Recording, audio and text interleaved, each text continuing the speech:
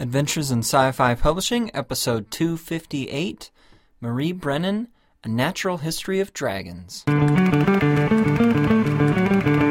It's basically about the business of writing, and they tell you the stuff they wish that someone had told them when they got started as writers. You know, somebody can be a successful marketer and not necessarily provide a quality product. I'm going to let Moses go because he's frothing at the mouth to talk about this one. I like writing, I like reading, I like to immerse myself in books. So that seems like a pretty good career choice. Domo arigato, Mr. Roboto. Oh, you sound terrible. What happened? I'm just kidding. Oh, man. And now, constructed on a zeppelin by an apprentice mage and delivered via rocket ship to a benevolent dragon. Adventures in Sci-Fi Publishing. Sci-Fi Publishing.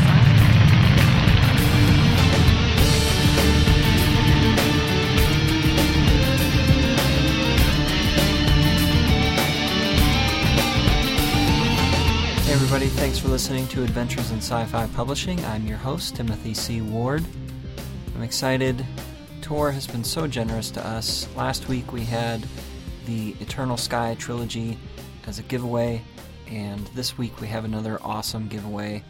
They are offering 3 copies of the second book in Marie Brennan's series, the Memoirs of Lady Trent. That book is called The Tropic of Serpents. And I have to make an aside. I'm sorry, I really need to get better at learning the titles of the books during my interviews. So I've learned it by now. So that book is The Tropic of Serpents. And so they're offering 3 copies of that or 2 sets of both A Natural History of Dragons and The Tropic of Serpents. It is only to U.S. and Canada. In order to win, all you have to do is sign up to our newsletter. There's links on our website, in this show post, on our Facebook page. I also want to mention, John has a steampunk book called The Mechanicals that is free today, Tuesday, May 6th only. So be sure to check that out. I think it's only a couple bucks anyway, but free is good. And we want to support John. We appreciate all his help on this show. This giveaway for Marie's Dragon books will go through next Monday at midnight. I'm trying to get on a schedule here where I post a podcast on Tuesdays. That's the plan. So you'll know you have until then to sign up for the newsletter. Thanks again so much to all of you who listen and subscribe. We really appreciate you. Enjoy the show.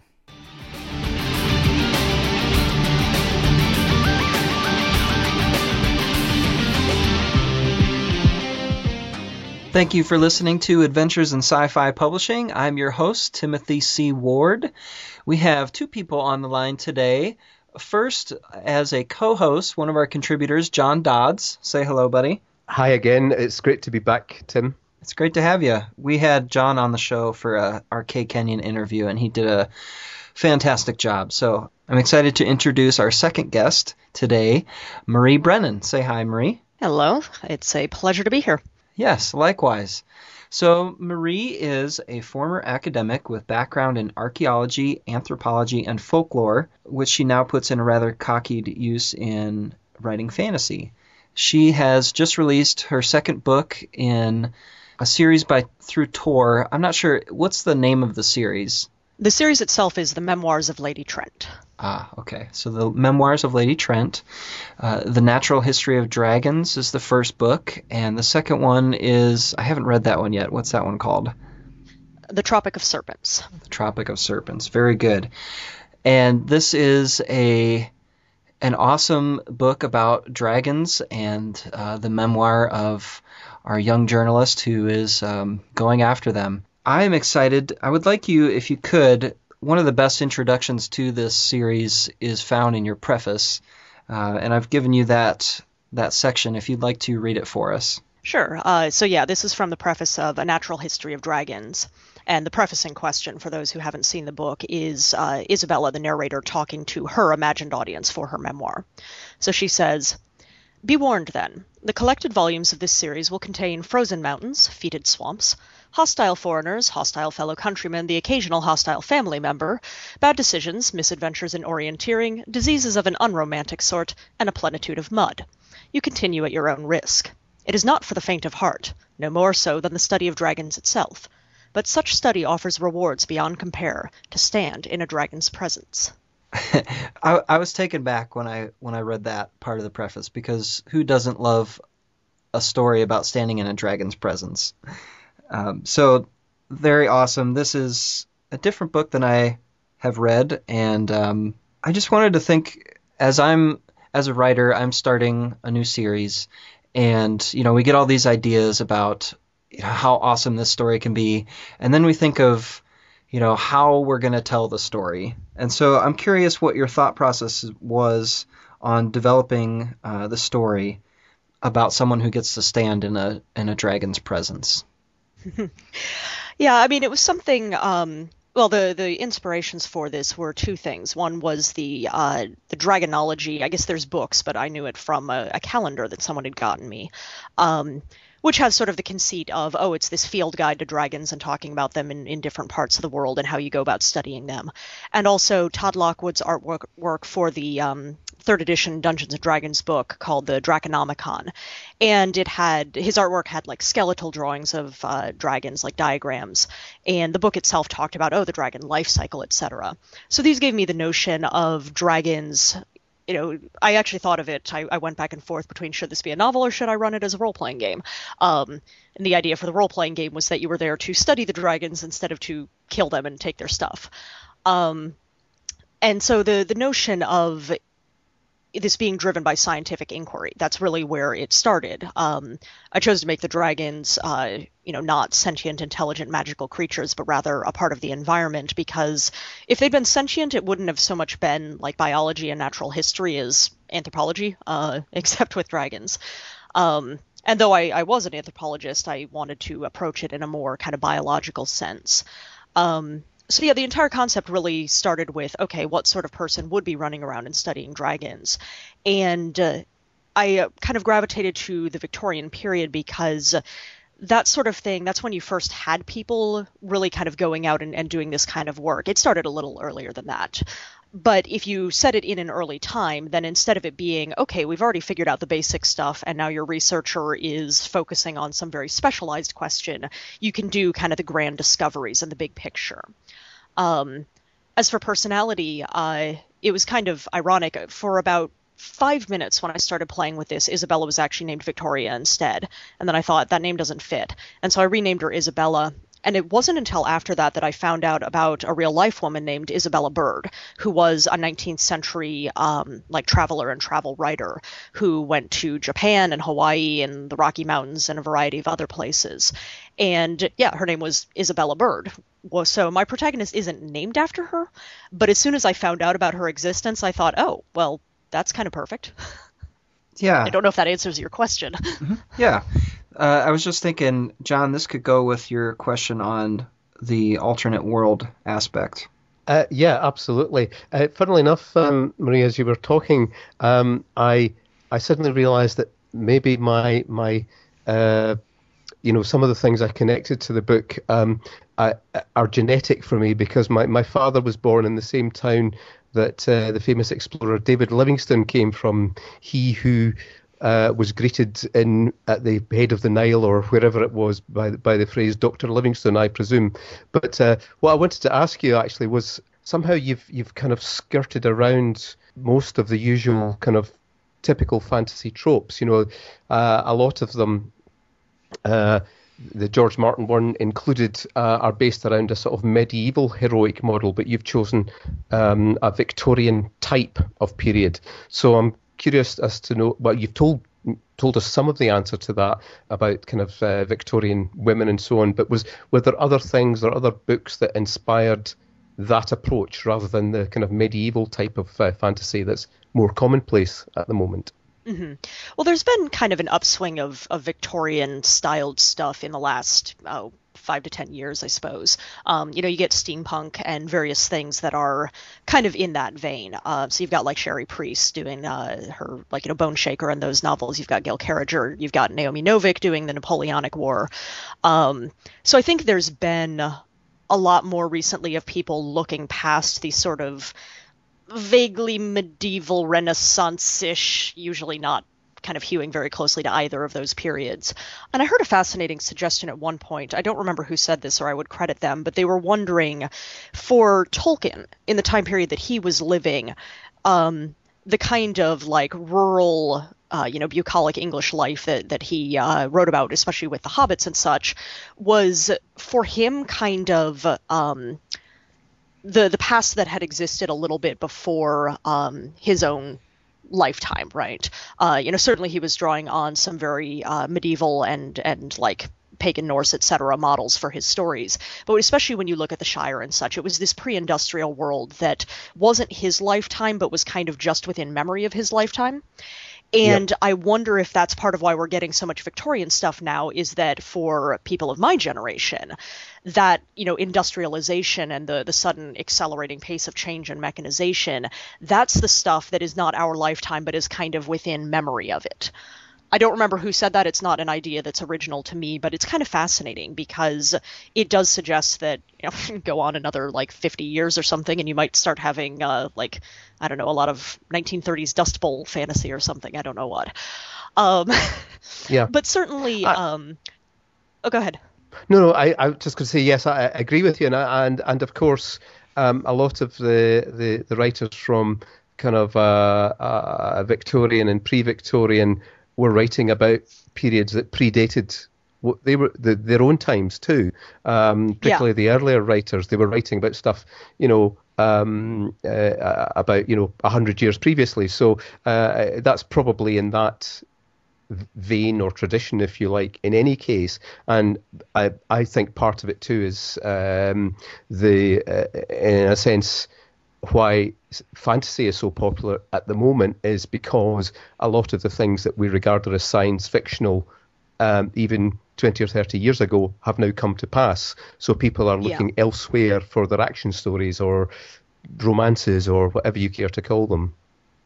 Yeah, and I also think, the Victorian kind of setting and the steampunk sort of mode, I think it's interesting the ways that some of those stories end up kind of challenging the distinction that used to be relatively clear-cut between fantasy and science fiction.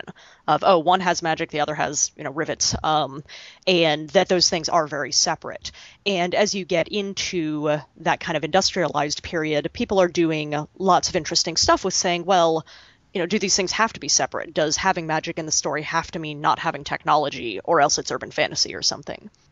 Yeah, absolutely. And I mean, we kind of touched on this subject when we were speaking to Kay Kenyon about her book, 1,000 Perfect Things, and how on one hand it was kind of fantasy, and on the other hand it was kind of somewhat science fictional as well. So I think one thing that you seem to do in your book, there's almost a scientific rigor that goes into the whole notion of studying dragons, and I could picture the dragons down to their pinion feathers or whatever you call it, and that level of detail is, I would say, science fictional rather than fantasy. Fantasy tends to skirt over that kind of level of rigor, if you like, I think, and I wondered if you thought that's where some of the science stuff goes in your books. Yeah, well, I would say I would actually disagree with the notion that fantasy, is lacking in rigor per se. But I think some of it is, the difference is more the mentality, the notion that you approach things, approach trying to understand things through a very empirical kind of method of, we will gather data, we will analyze data, and from this we will know the world. I've actually used a term sometimes. This is a term other people have used, and they've employed it to mean about 6 different things, so I have to specify what I mean when I say it. But I've talked sometimes about hard fantasy as kind of analogous to hard science fiction. And for me, when I attach the word hard to a story, what I mean is that it's interested in how things work and why. So for hard science fiction, this might be, oh, this story is very much driven by physics, and how does physics work, and what is that effect going to be? Whereas for hard fantasy, it's usually more like sociological in nature. You get things like Alia de Bodard has her, I forget what the name of the series is now, but she's got a series of Aztec murder mystery fantasies, basically. Yeah. And the second book in that series, actually, I loved the fact that it started off with the revered speaker of the Aztec society dying. And the ideology around this was that the revered speaker is the one who basically keeps the star demons out of the world and keeps them from coming down to devour reality. And when the revered speaker dies, that protection actually goes away. And the book starts with the main character looking up at the sky and going, oh, crap, because suddenly the stars seem a little bit closer. And so treating the kind of metaphysics of the setting as being real and thinking through why they work the way they do. So that's all by way of me saying that for me, it's not as much about the rigor per se as just saying what are the tools and what are the things that you're looking at that is going to distinguish the approach that I'm using in these books from something I might use elsewhere. That Isabella is very convinced and not wrong about the fact that by going out and gathering data on dragons and analyzing it in a rational way, she can learn things about how they work. And it's definitely true that a number of people have responded to the books by saying that they are kind of part fantasy, part science fiction, or some people read them as more science fictional because of that. I absolutely appreciate what you're saying. I agree with that. And I think that like you mentioned Naomi Novik, how she has got all that stuff about the Napoleonic Wars with dragons, and that kind of she knows about the seafaring and the structure of the kind of the naval structures and all that sort of thing, and that very much comes across in your book. I actually listened to the audiobook version, which and I loved it. So I haven't actually read a print version or a Kindle version at this point, but it felt very vivid and very real to me. But one thing that I wanted to ask you, sort of leading on to the question, because I want to hand you over to Tim in a minute, is talking about fantasy, I suppose, in double inverted commas. One of the things that's very common for fantasies is they're big fat trilogies, and you are one of the people who is the exception to the rule, and Tim Lebon is another one. He did a duology of all things, Dusk and Dawn, which were terrific as well. But you're doing a quintology, would you call it that? And I thought that was kind of an unusual. Yeah. A quintet. So what was your thinking in putting together a quintet rather than a trilogy or some other shape? So technically I haven't even written a trilogy yet. My first books were a duology, and my second series was a quartet, and now I'm doing a quintet. So I appear to just be kind of skating around hitting every number but 3. And really, I think it was always planned to be a 5-book series from the start. My original contract was for the first 3 books, and those have been doing well, so now I have a contract for the remaining 2. I don't know, some of it was just going, okay, well, let's not assume trilogy. Let's see what number feels more appropriate. Because I do think a lot of times things turn into trilogies just because we are very accustomed to that structure. It's very familiar. But I knew I wanted each book to cover kind of a separate expedition. And if there were only 3, that wouldn't be a lot. It wouldn't give me a lot of room to show Isabella changing over time and to show her research. The things she does in later books build on the things she's discovered in the previous ones. So by doing more than 3, I had more room to get variety in the places that she goes and to show that what she achieves isn't done overnight. It's done over a period of years with a lot of work going into it. Yeah, and I think having the mature or old, I don't know what age Isabella is when she starts writing her memoirs, but I thought that was a fabulous device, having her as a kind of an older woman and then talking about herself as a younger woman. I'm going to hand you over to Tim. So John got the audiobook experience, and I was blessed with the print book experience. One of the things I loved about that is every so often there's this amazing picture by Todd Lockwood. Now, I mean, you have the story that's pushing you on to read further, but then you also have this idea of, man, if I read another chapter, I'm going to get to see another dragon. And so that's really cool. I almost feel bad for John because he didn't get that experience yet, but that's okay. He seems to really like the audiobook too. So Kate Redding did a fantastic job reading. Oh, I'll tell you something. Kate Redding is amazing. I'd be happy to listen to her reading the telephone directory. Mm-hmm. She's great, and she put your book across beautifully. She's absolutely fabulous. I'm wondering if you could talk to, and this is kind of a combinational question, so pick and choose how you want to start it, but I'm interested in how you start our introduction to the character, and I wonder if you could also flavor that in with this idea of discipline with a capital D, as you stated it in your blog post about the epic story structure. Yeah, well, with the character, I will say, the previous mention of doing this as a memoir format with the character looking back retrospectively, that is probably the single best decision I made in developing the entire series. It just kind of clicked into place as I was playing around with the idea, just kind of, noodling around and setting down some words. And the minute I hit that voice, and especially the kind of retrospective flavor to it, this was one of those cases where a character basically leapt full-blown into my mind, like, Athena from the head of Zeus, because she did kind of just immediately exist in my mind as a person. And being able to do it in the memoir format actually does allow me to impose shape on the story a little bit more distinctly than I might have done if it was being done as a more conventional first-person narration, where it's not later in life I'm telling this story and I know I'm telling my story so I can be self-reflexive, but rather just you're in the character's head. Because Isabella can make references to stuff that will happen later, or she can make asides that are commenting on what she did at the time and how she feels about it now. And that's actually been fascinating to play with as a writer and has really helped make the character come across very vividly, I think. With regard to the discipline aspect, I do think what I'm doing here isn't quite the kind of thing that I discussed in that post. I still haven't attempted what I discussed in that post, which, for those who haven't read it, this was after I had done a reread of Robert Jordan's Wheel of Time, which I had read when I was in high school and had not picked up in years, but I wanted to reread and refresh my memory before the final books came out. So I decided, why not blog my way through it? And I was talking about what happened to the series as it went along, especially in terms of structure and pacing and so on, and what caused that and what the consequences of it were.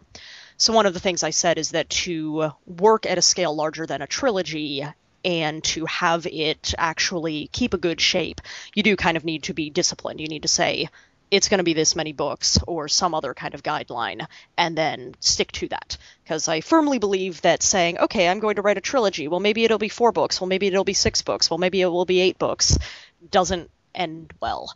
You can still do some good things along the way, but you're going to create a lot of problems for yourself.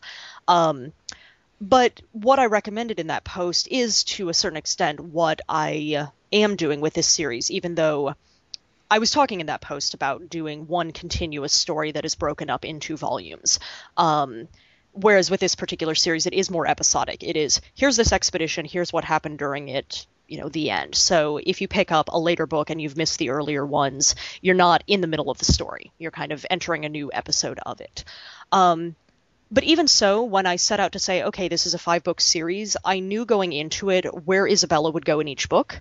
And I had at least a vague notion of what would be the big kind of scientific thing that she would do in that book.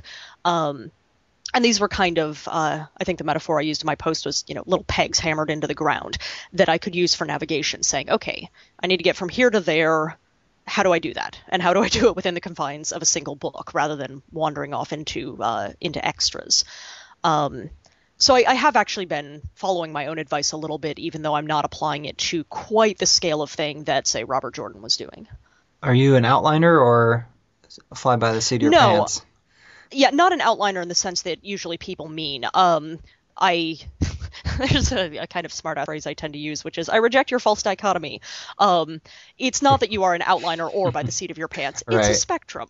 Yes.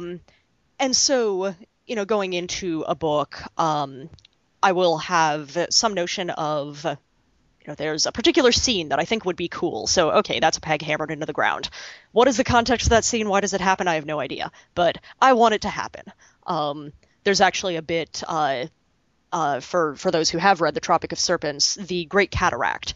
Basically, that entire segment of the book where Isabella goes to this waterfall and the stuff that ends up happening there was entirely because I saw a photo of a place called Iguazu Falls that is in, I think it's Argentina, though I don't remember for certain right now. But it's this amazing waterfall, and I saw a picture of it and thought, I need to put that in a book. Okay, it's going in this book. What's going to happen there? I don't know, but we're going to have a waterfall in this book because it's awesome. So I'll put in a few things like that, or I'll know that there's certain character developments I want to have or something, and I kind of fling those out there on the path ahead of me and then find my way from one to the next. So, it's a little bit of an outline in a sense, but I am not like certain friends of mine who say, okay, I have my chapter-by-chapter outline and I know exactly what's going to happen. That isn't me. I have to say that I feel really, really reassured to hear you talk that way, Marie, because I'm pretty much, I heard someone called it intuitive, so that's how I describe how I write too. But I kind of find that sometimes I'll be so far, and then like I put down, I can't remember what you said, like a marker or something, and then I might do some reverse engineering to put more of a structure around it. But I like what one writer said, which is a kind of my Bible, which is, if I don't want to know what happens next, nobody else will either. Yeah, I mean, I do want there to be space for discovery, because usually my best ideas are the ones that I don't see coming until they're coming out of my fingers.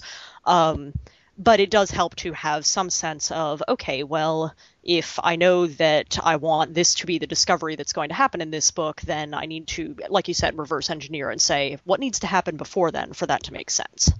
So I'd like to talk a little bit about Isabella as a character, and I'm curious if you could maybe kind of describe her as we meet her and why you chose her as that specific type of character, maybe both for theme for the series and for the types of growth that she'll go through. Mm-hmm. Yeah, I mean, so she starts out as a young woman in a society that is very much based on Victorian England, and some of that is because characters are more interesting if they have challenges to face, and so a young woman trying to do this kind of thing faces different challenges, and frequently more challenges than a young man would in that kind of society. And in the course of researching the Onyx Court books, since they're historical fantasy set in London, I had come across a lot of stuff, especially as I got into researching like intellectual history, the ways in which women did participate in that and did contribute to it that a lot of people actually aren't aware of. They certainly weren't contributing on equal terms with men because there were obstacles in their path, but they were a lot more present and engaged than the kind of standard image of history assumes. And so I wanted to write about somebody like that and show the way those kinds of things did operate. People like Isabella Bird or Mary Kingsley, who was a traveler who went to West Africa. I wanted to talk about somebody like that. But I also did try to aim, and based on reader responses so far, it seems to have been working pretty well, for someone who was more like the historical reality of that sort of person rather than the kind of I don't want to say cliche in the sense that it seems negative, but just in the sense of like common. The version that shows up in fiction, where it's I don't care what society thinks and I'm just going to go my merry way. Well, Isabella does kind of care. At times she tells herself that she doesn't, but the fact of the matter is there are consequences for the life that she lives. And she doesn't just get to say, well, because I don't care about these things, they won't affect me. They do affect her. So there were a number of decisions I made in the course of writing her story that were me going, well, what's realistic here? And then how do I tell my story within that? For example, the fact that she does actually get married early on in the first book because, well, that's what happened most of the time. And so it's not, I'm not going to get married until I've done all the things I want to do. It's, how do I get married and use that to do what I want to do?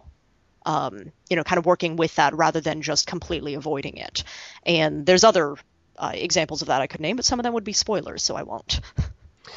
I think, yes, you handled that, all of those components really rather brilliantly, because the portraying a woman of that period in that mode is potentially treacherous. You could end up veering into, slight cliche or common assumptions, and you manage. You at no point do you do that. And she's a very complex character, and like you say, she does question herself sometimes. So on the one hand, she's veering towards this kind of feisty, I'm going to go my own way. On the other hand, she's thinking, well, hang on a minute, there are other issues here to consider.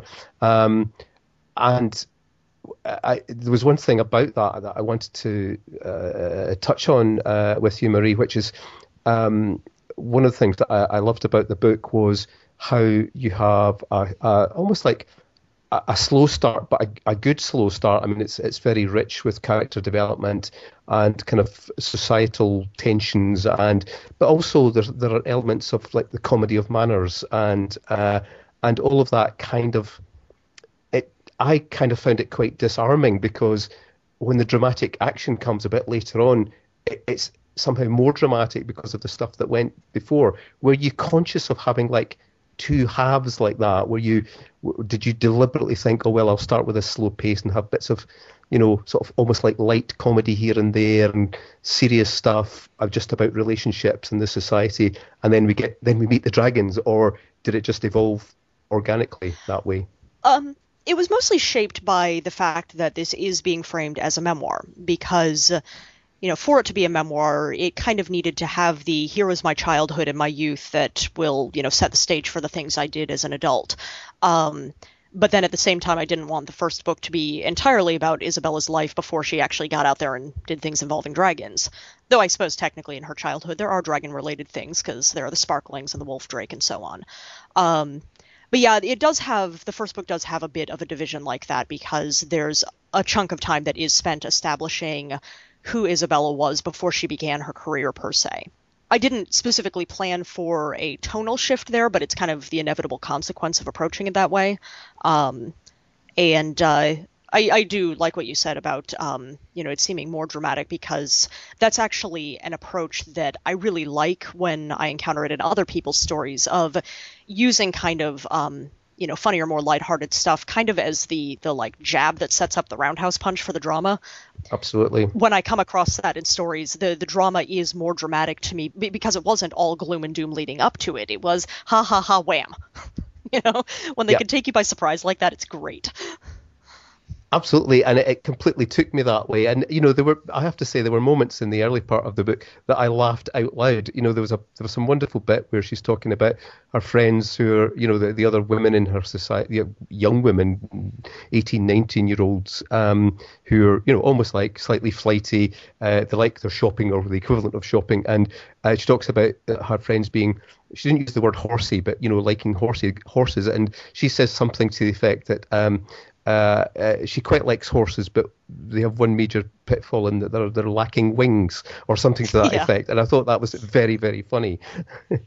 Yeah. Well, and the fondness for horses is certainly a thing that isn't just a trope of today, but was also true in, yesteryear. And so I liked working that in there. But yeah, Isabella's like, horses are great, but, really, things with wings are more awesome. Yeah, absolutely. That might be a good place for us to ask about your researching process with, your academic background.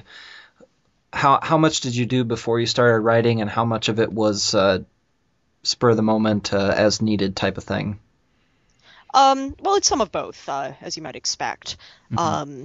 Probably the most substantial beforehand stuff is two elements. One is I actually have a kind of basic climatology textbook on my shelf, which I read a chunk of, not the whole thing, but dipped into bits and pieces as needed when I was writing the first book, or actually kind of before I got into it, and then again a bit before the second book, because if I'm going to have my protagonist studying these animals in their natural environment, then I need the natural environment to make something resembling sense. Maybe if you dug into it in detail, you would start going, well, but the ocean currents wouldn't be flowing in the right way for that to happen. But readers aren't really going to do that. So I just need it to not look fake. So there was that kind of research. And then for each book, well, with the second book, for example, she goes to a region that in cultural and somewhat environmental terms, I based on West Africa and Central Africa. And so I did a chunk of reading beforehand for that, of saying, okay, well, let me read up on those societies and see what kinds of things are there with social structure and religion and government and so on. And then that way I knew what the context was that what my story would be taking place in, and that would shape the story. But then as I'm going along, the third book actually, which I'm working on revising right now, it's called Voyage of the Basilisk. And so she's on a ship, as you might expect, and at one point is looking at like sea serpents. And I found myself about to put in a line there about the relationship or the possible relationship between sea serpents and other dragons. And I thought, well, would the number of vertebrae be different? I'm pretty sure that's the kind of characteristic that is fairly fundamental and doesn't actually change very easily. But I don't know, it's, we've got X number of vertebrae, but then how about something like a giraffe? So I go looking up giraffe vertebrae at 2 a.m. I'm not making this up. I'm in the middle of writing this scene, and I'm like, I need to know about giraffe vertebrae. And it turns out they're fascinating because they have the same number of neck vertebrae as we do, even though their necks are like half a mile long. And the way they make that happen is awesome. But there's a lot of spot checking of things like that. A Natural History of Dragons, when they're... when she and Jacob and Elias are going off and finding the cave, I thought, okay, rock climbing. They don't exactly have fancy rock climbing gear. Well, how does that work when you don't have all your pythons and the rest of the junk? And so I was reading about Victorian rock climbing. So there is a lot of spot checking as I get into a scene and go, oh, well, I need to know about this rather specialized topic for the moment. I'm curious what the main conflict is going in part 2 going on of A Natural History of Dragons. Because we were talking before about how there's a tonal change a little bit. Okay, so the latter half. Right. Okay. Mm-hmm. It is, the very brief description of the setup is that they arrive in a country named Vestrana, which I based partially on Romania. And so it's got kind of the, cold, isolated mountain village, suspicious peasants kind of thing going on. And because Vestrana is actually sort of a client state to the neighboring nation of Bolskevo, which is based on Russia, there's this boyar, this like Russian overlord who rules the area. And the guy who was sort of his like, agent in the village, who was supposed to be the person like welcoming the party of naturalists and helping them out, has gone missing. So you've got a bit of a mystery going on there. And the dragons themselves are kind of behaving unusually in that they've started attacking people, which most of the time they don't do as much. And it's true both in this book and actually what I'm about to say describes the conflict in a number of the books, which is that Isabella finds out she can't really go someplace to study dragons and not deal with the people. That, dragons are a part of the world that people live in, and people are a part of the world that dragons live in. So there's definitely a running thing in the series of she goes somewhere to study dragons and ends up getting caught up in not just things going on with the dragons, but also having to do with how the people there are relating to them and interacting with them. Because, I think that's a very true representation of how we tend to deal with our environment anyway. We don't just leave it over there to do its own thing. We mess with it.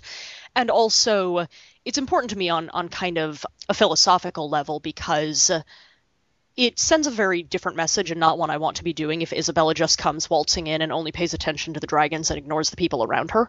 I am trying to write about a society that is kind of colonialist, Scareland is not this wonderfully enlightened utopia, but at the same time I want to be kind of showing the problems with that. And so by getting Isabella enmeshed in local events, I'm, saying, hey, you can't just kind of say, I don't care about the people, I'm only here to look at the stuff around them.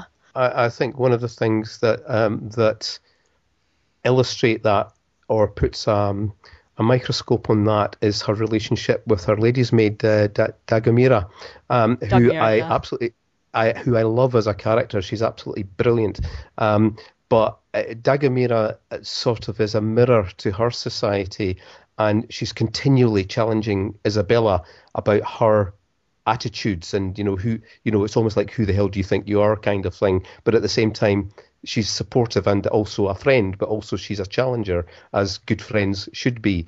So I think that's a really good, what you've said about those dynamics in the second half of the book come across really powerfully. And by using, Dagamira as a kind of mirror character, I think that actually points up some of the things that you express in broader terms in the action scenes as well, and all the stuff about the bandits and her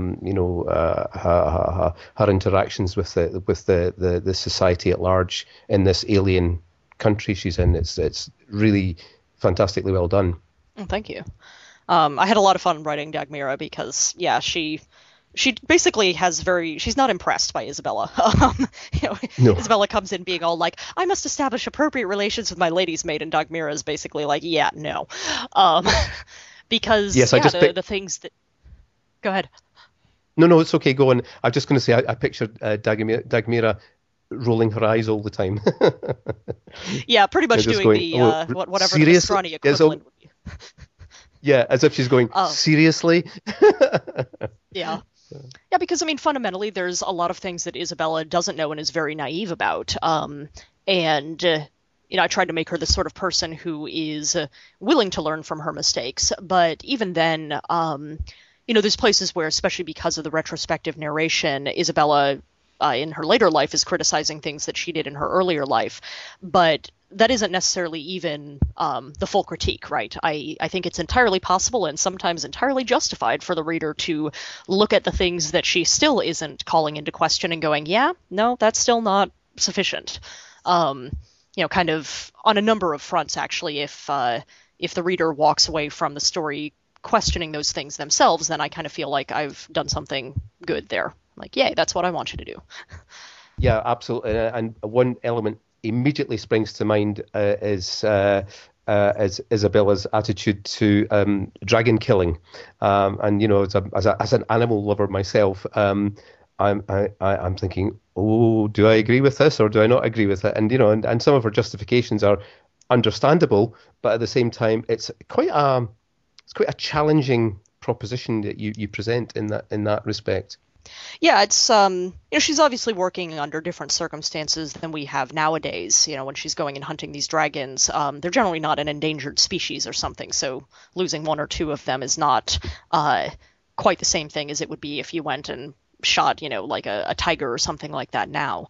But even then, she does kind of question later in life. She's going, well, we did these things and we learned important things from them, and that's good, but I'm still not entirely comfortable with my own actions there. Yeah. We have sort of talked about the Tropic of Serpents, but for those who have read A Natural History of Dragons, the Tropic of Serpents just came out in March. What can people look forward to as far as her adventures in that? Well, like I said, she goes to an area that's kind of inspired by West and Central Africa. And again, kind of even more than in the first book, is getting caught up in what's going on around her as she tries to do her research. The book largely takes place in two different areas. One is a sort of like dry savanna-ish kind of area. It's a country called Bayembe. She actually looks at several different dragon species during the course of the book. Then a large chunk of the book is spent down in Moulin, which is a place she references in the first book. It's a swampy area that goes by the ever-so-friendly moniker of the Green Hell. And I have to admit, when she first arrives down there, the description I put in was basically me channeling the time I spent in Costa Rica a number of years ago. I was in the rainforests there. So I kind of took Costa Rica and just channeled it for a paragraph or two, saying, this is what it's like.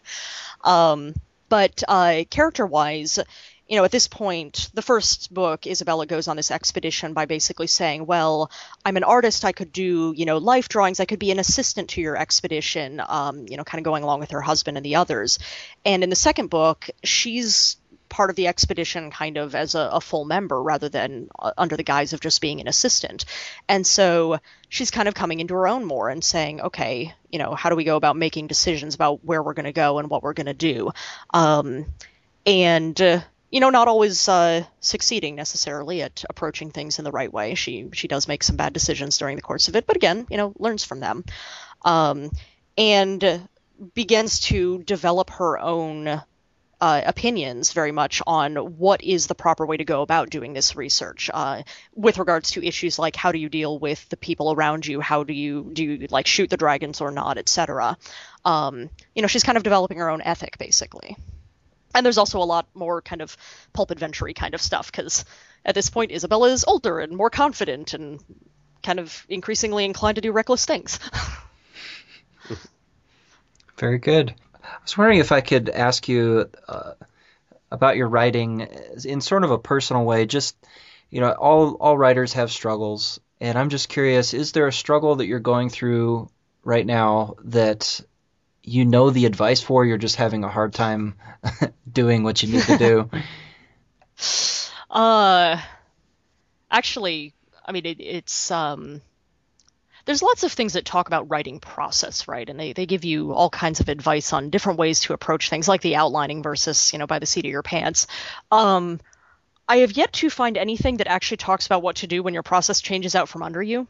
I think, let's see, Voyage of the Basilisk, Tropic of Serpents was, I guess, my 9th novel published, and I have some I've written that have never been published. So I've written like more than a dozen books here, and the last couple of them, my process has been changing, which is deeply unnerving, because after like 10 or more, you go, okay, I know how I do this. What do you mean I don't do it that way anymore? It used to be very much for me that it was, all right, 1,000 words a day, 7 days a week, basically mush on through until the book is done, no days off for good behavior. And that was fine, and that worked. But starting especially with A Natural History of Dragons, and I kind of let myself go with this more in Tropic of Serpents and Voyage of the Basilisk, it's been, maybe I don't write today, and then tomorrow I write 2,000 words instead of 1,000, and then I won't write for a couple of days, and then it'll be like 1,500 words a day for a little while, and then I'll pause again. And it's unnerving, because at least when it was 1,000 words a day, I could say, all right, we're aiming for a 90,000 word book. That means 3 months. Add in a little bit of time for safety. We're good.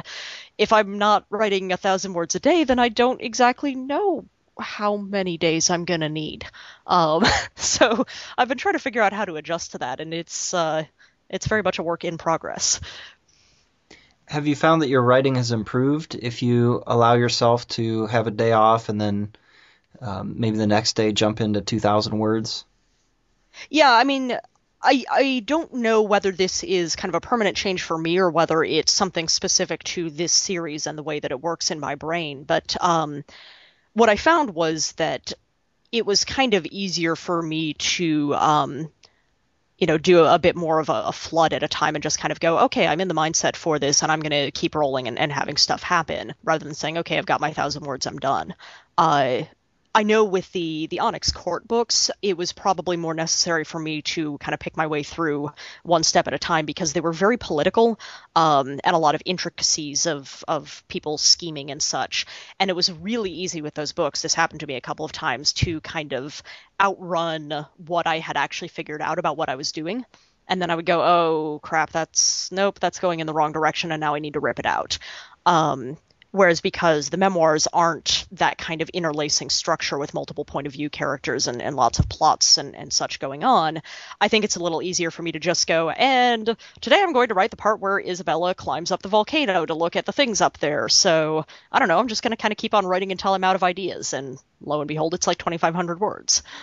Yeah, it's always great to hear a great writer like yourself talking about process. For what it's worth, Tim, I pitch in my own, in the UK we'd call it our tuppence worth, but it's Tim, as you know, my first 2 books came out as straight to audio from Blackstone Audio, and they've picked up the third one too, which hopefully will be coming out later this year. But what I found was, I wrote the first one and I got stuck 3/4 of the way through, so I wrote the second one, which was about 25,000 words longer, or 30,000 words longer, and I thought, right, I think I know what I'm doing here. And I got stuck 3/4 of the way through. The third one, I thought, I've got a handle on this thing now. I got completely stuck 3/4 of the way through. And I always get stuck 3/4 of the way through. I'm thinking, what am I doing? I have no idea what to do now. And sometimes I just have to take time out and just like, okay, I'm not touching this. Because my third one, I wrote, I would say 2/3 of it in about 2.5 months, 3 months. But in reality, it's taken me a year to complete it. That's not writing over the period of a year, but just noodling with it over a period of time. I started off very religiously writing 2,500 words a day, 6 days a week, a day off for good behaviour, and it was going fantastically well. I got stuck, so I had to drop it and come back to it later. So that's another way. And so long as you get an end result, it's all good, I think. Yeah, the best process is the one that has a book at the end of it. Other than that, whatever. Yeah, for sure. I found a really good rhythm after work writing, and because then when I come home, I've got a new baby, and I don't want to work at all. But lately I've found I've been going to doctor's appointments and podcasting right after work, and then it's like, well, I don't want to write tonight. And so I need to apply the discipline of writing even when it's not comfortable or as easy for me.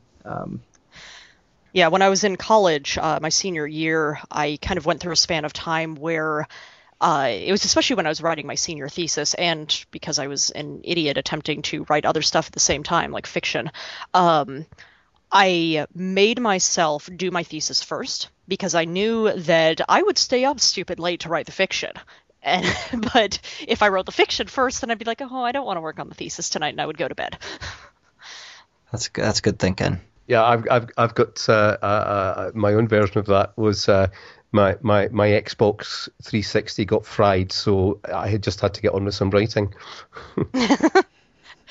What's really unnerving is every so often we've had problems with our internet connection, and I'm writing on my computer. It's not any kind of cloud type thing, and so there's no reason I can't write. But there's a part of me that just sits there going, "What do you mean I have to write without an internet but how am I going to look things up? What do you mean I could look them up later? No."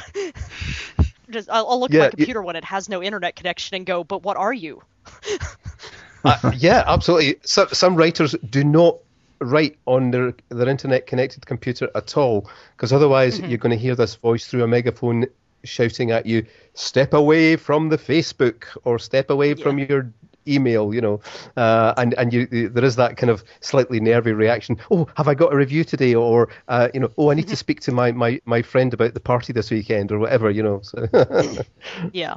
Well, and especially I got in the habit when I was writing the Onyx Court books, I got a little obsessive about language because the books take place in different time periods. The first one is Elizabethan, second one is the English Civil War in the 17th century, and then you get the Enlightenment in the 18th century, and then the Victorian one.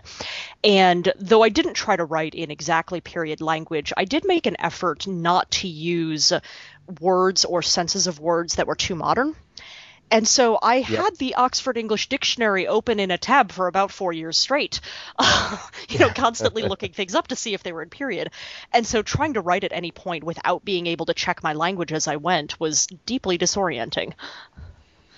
Well, yeah, absolutely. I can relate to that. And I think when I mean, I've written some, I suppose, period-based, almost like period-based kind of short fictions, one of which I was incredibly honoured to get a kind of positive review from Michael Moorcock on. But my ambition as a writer as of now is to write a novel which contains the word anti-disestablishmentarianism at least once. It reminds me of being so sad when I was writing, I guess it was A Star Shall Fall. I was like, unfortunately, the phrase dephlogisticated air wasn't coined until 15 years after that book was taking place. I'm like, I wish I could use the phrase dephlogisticated air. That was actually oxygen is what they were referring to, but they didn't have that word for it yet. And I thought that's such a fantastic phrase. Why can't I use it? Because it hasn't been invented yet. Well, there are plenty of linguistic geeks out there, probably as many as there are sci-fi geeks who will spot an error like that immediately. I think Brandon Sanderson talks about stuff like that on his podcast. There's an episode where they talk about that very thing, sort of anachronistic language. Yeah, I don't know if that's something. It gets very funky when you're writing in a secondary world, because you're like, well, what's anachronism if it's not our timeline? But if it throws the reader out of the story, it can still be a problem.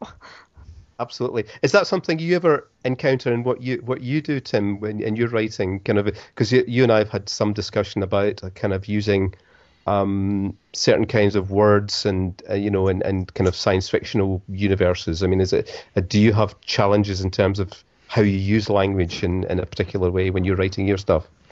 An early professor in college noticed that I use a lot of slang, and so he said, don't do that because it's going to be outdated soon or something like that. So I try not to use slang unless I'm writing something that is in our time, because I was writing fantasy with animals that talked and they were using slang, and I guess it was strange. But yeah, I struggle with that. My main thing is making up words for things and trying to not have them sound silly.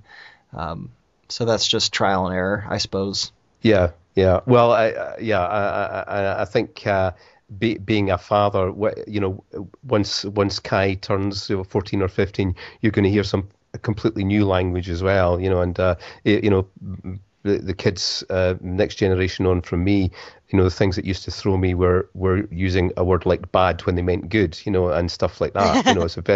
It's a very simple things like that.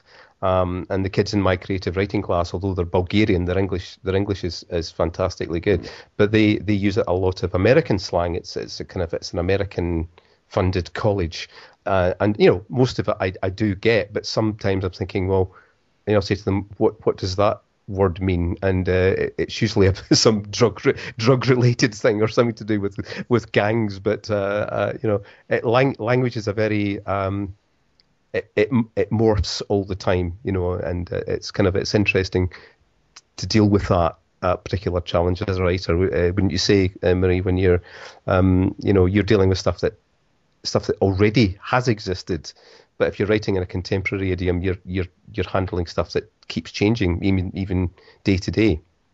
Yeah, well, I know the whole slang thing. One of the ways around that, if you can pull it off, and that's easier said than done, is rather than using current slang, kind of make up your own slang. But making up something that's actually going to sound real is hard. And it's kind of funny that certain things that we consider to be kind of slang now, I remember hearing at one point anyway that a lot of the ways that things were phrased on the TV show Buffy the Vampire Slayer, that was Joss Whedon's idiom. But because Buffy became so popular, the things that he had made up for the way his characters spoke became things that people actually said. Yeah, absolutely. Actually, weirdly, there's a segue there, because the actor who narrates my first two books was in Buffy the Vampire Slayer, and a British actor called Robin Sachs. Sadly, he died last year, but he was a kind of young character in the early series there. But it was something about slang. Yeah, and kind of TV series that Joss Whedon. Yeah, absolutely.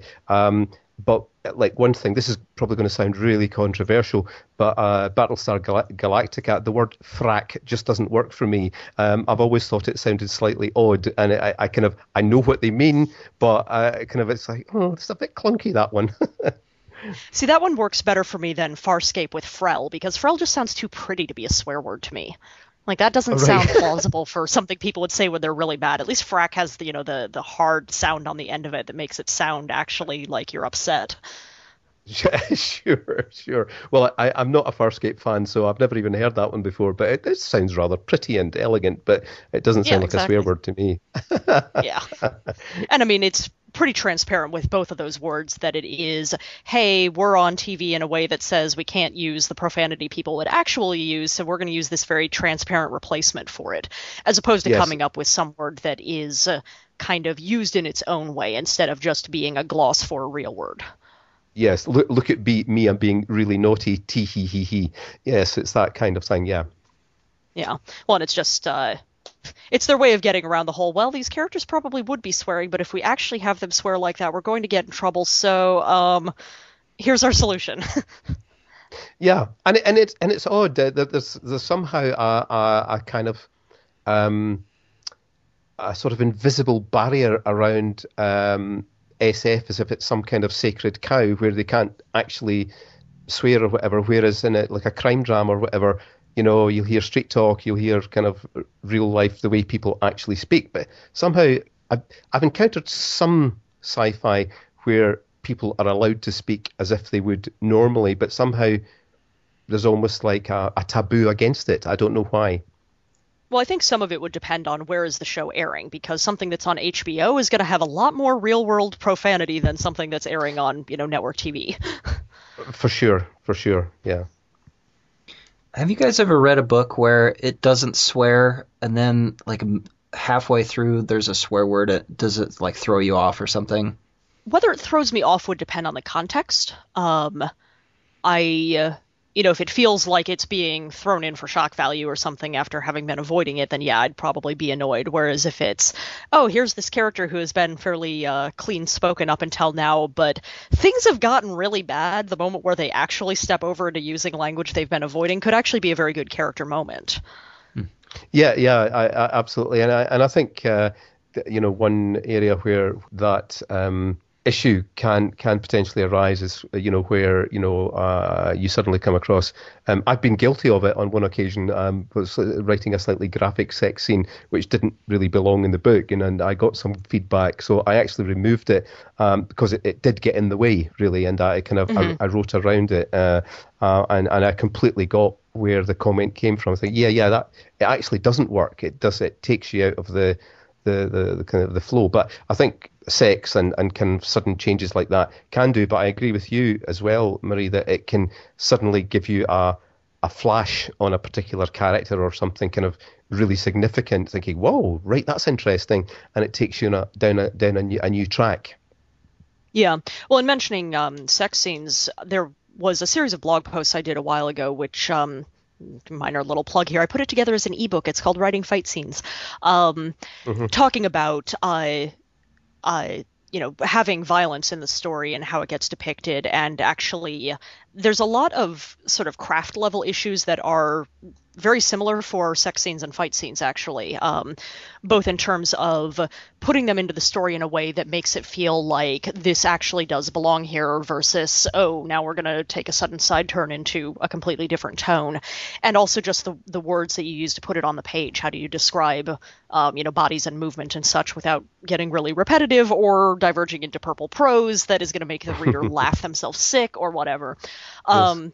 But yeah, I think it's important to, either establish, in whatever subtle fashion early on in the story that this will be the kind of tale in which that kind of stuff gets described graphically, or if it is meant to be a kind of tonal shift later on, to make sure that the effect it's having is important enough to be worth that sort of shift.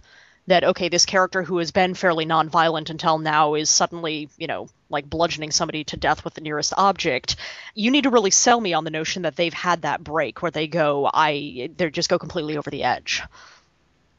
Yeah, absolutely. And that brings me to something that I wanted to kind of mention or ask you about in relation to A Natural History of Dragons too, because there's a probably more than one scene where you it feels like a kind of tongue-in-cheek, almost like you're consciously heading towards, well, in the UK we'd call it bodice ripper territory, but you actually you do it consciously and with a bit of humour. So you kind of like, we're heading towards bodice ripper, but oh no, it's not going to be that. But I found myself smiling, and I just wondered if did you consciously do that, or did it just kind of emerge as a development of the character?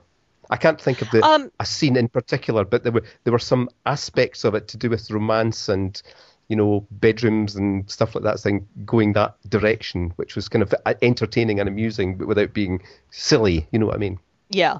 No, a lot of it did come out of the character because Isabella's sitting here going, well, I'm a natural historian. I have, in fact, watched animals having sex because it's part of my work. And so she's not as embarrassed about it as she ought to be for her society. But at the same time, because this isn't the normal first-person narration where you're just kind of riding along, she is very consciously telling her story to an audience. And so she's not going to get detailed about things. She is going to, be frank in a way, but at the same time drawing a curtain over things, that she'll be very upfront about. Why, yes, I had sex with my husband. We were married. What did you think we did? Yes, but she's not going to tell you the details of it because that's her private life and you don't need to know it. Yeah. And there was, you reminded me of one kind of little moment, which I actually mention in my review, which will be on Amazing Stories magazine in May 8th, one blog a month for them. So I've reviewed the audio book. I hope people will go over and check that out too. It was something about she's sort of going out in society, and you can just feel her kind of complaining about this dress that she's wearing. And I think she said it was, what did she say? Doing interesting things with my bosom, which was a lovely phrase. And again, it was another moment that just made me laugh. Yeah. Well, and without getting into too much detail, it was experience I had of the first time I was put into a corset and going, wow, I didn't even know that could happen. So that was sort of me channeling my own reaction there. But I will also say her attitudes are also a little bit informed by the fact that this is sort of a thing that flies under some readers' radars depending on whether or not they have the kind of personal familiarity to spot it.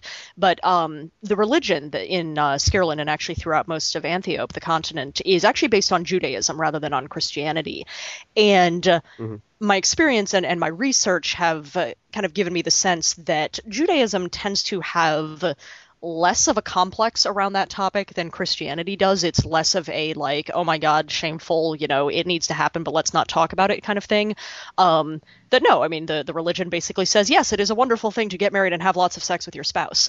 And so because they are coming from that kind of background, she is going to be more upfront about it, of saying, yeah, this happens. It's a good thing. We should not try to pretend otherwise.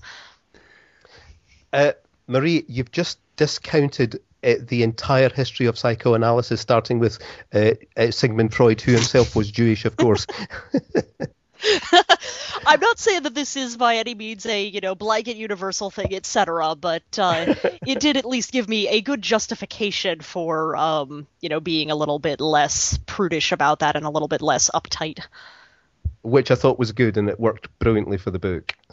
That's great, guys. We're actually getting kind of long, so I want to wrap this up so we can make it a manageable download for our listeners. Thank you so much, Marie and John. You guys have been great. Swantower.com is Marie's website. And for John, it is bonemachines.wordpress.com. Marie's books, she's got a bunch through Orbit, and these are the only ones with Tor, correct? No, the latter half of the Onyx Court series also came out from Tor, so A Star Shall Fall and With Fate Conspire. Okay. So A Natural History of Dragons and A Tropic of Serpents, or The Tropic of Serpents, are Marie's books, and John's books are Bone Machines and Callie's Kiss. Correct, John? Yeah, and Babylon Slide, hopefully coming later this year. Okay, very good. I did want to mention Marie is going to be on a tour with Mary Robinette Kowal, correct? Yes. So it looks like Thursday, May 8th, which is the day we're going to release this because it coincides with John's audio review. Thursday, she'll be in Salt Lake City, Utah at Weller Bookworks. Saturday, May 10th, she'll be at Mysterious Galaxy in San Diego, California. And Sunday, she will be in San Francisco at Borderlands Books. You can find that information on her appearances tab on her website. Thanks again, guys. It's been great. Thank you very much. This is a lot of fun. It's been great, yes, and it was a delight to talk to you, Marie. And to you.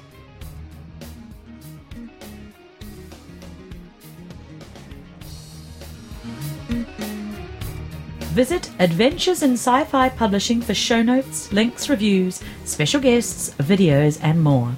Email us at adventuresinscifpublishing@gmail.com. Sound effects from the Free Sounds Project.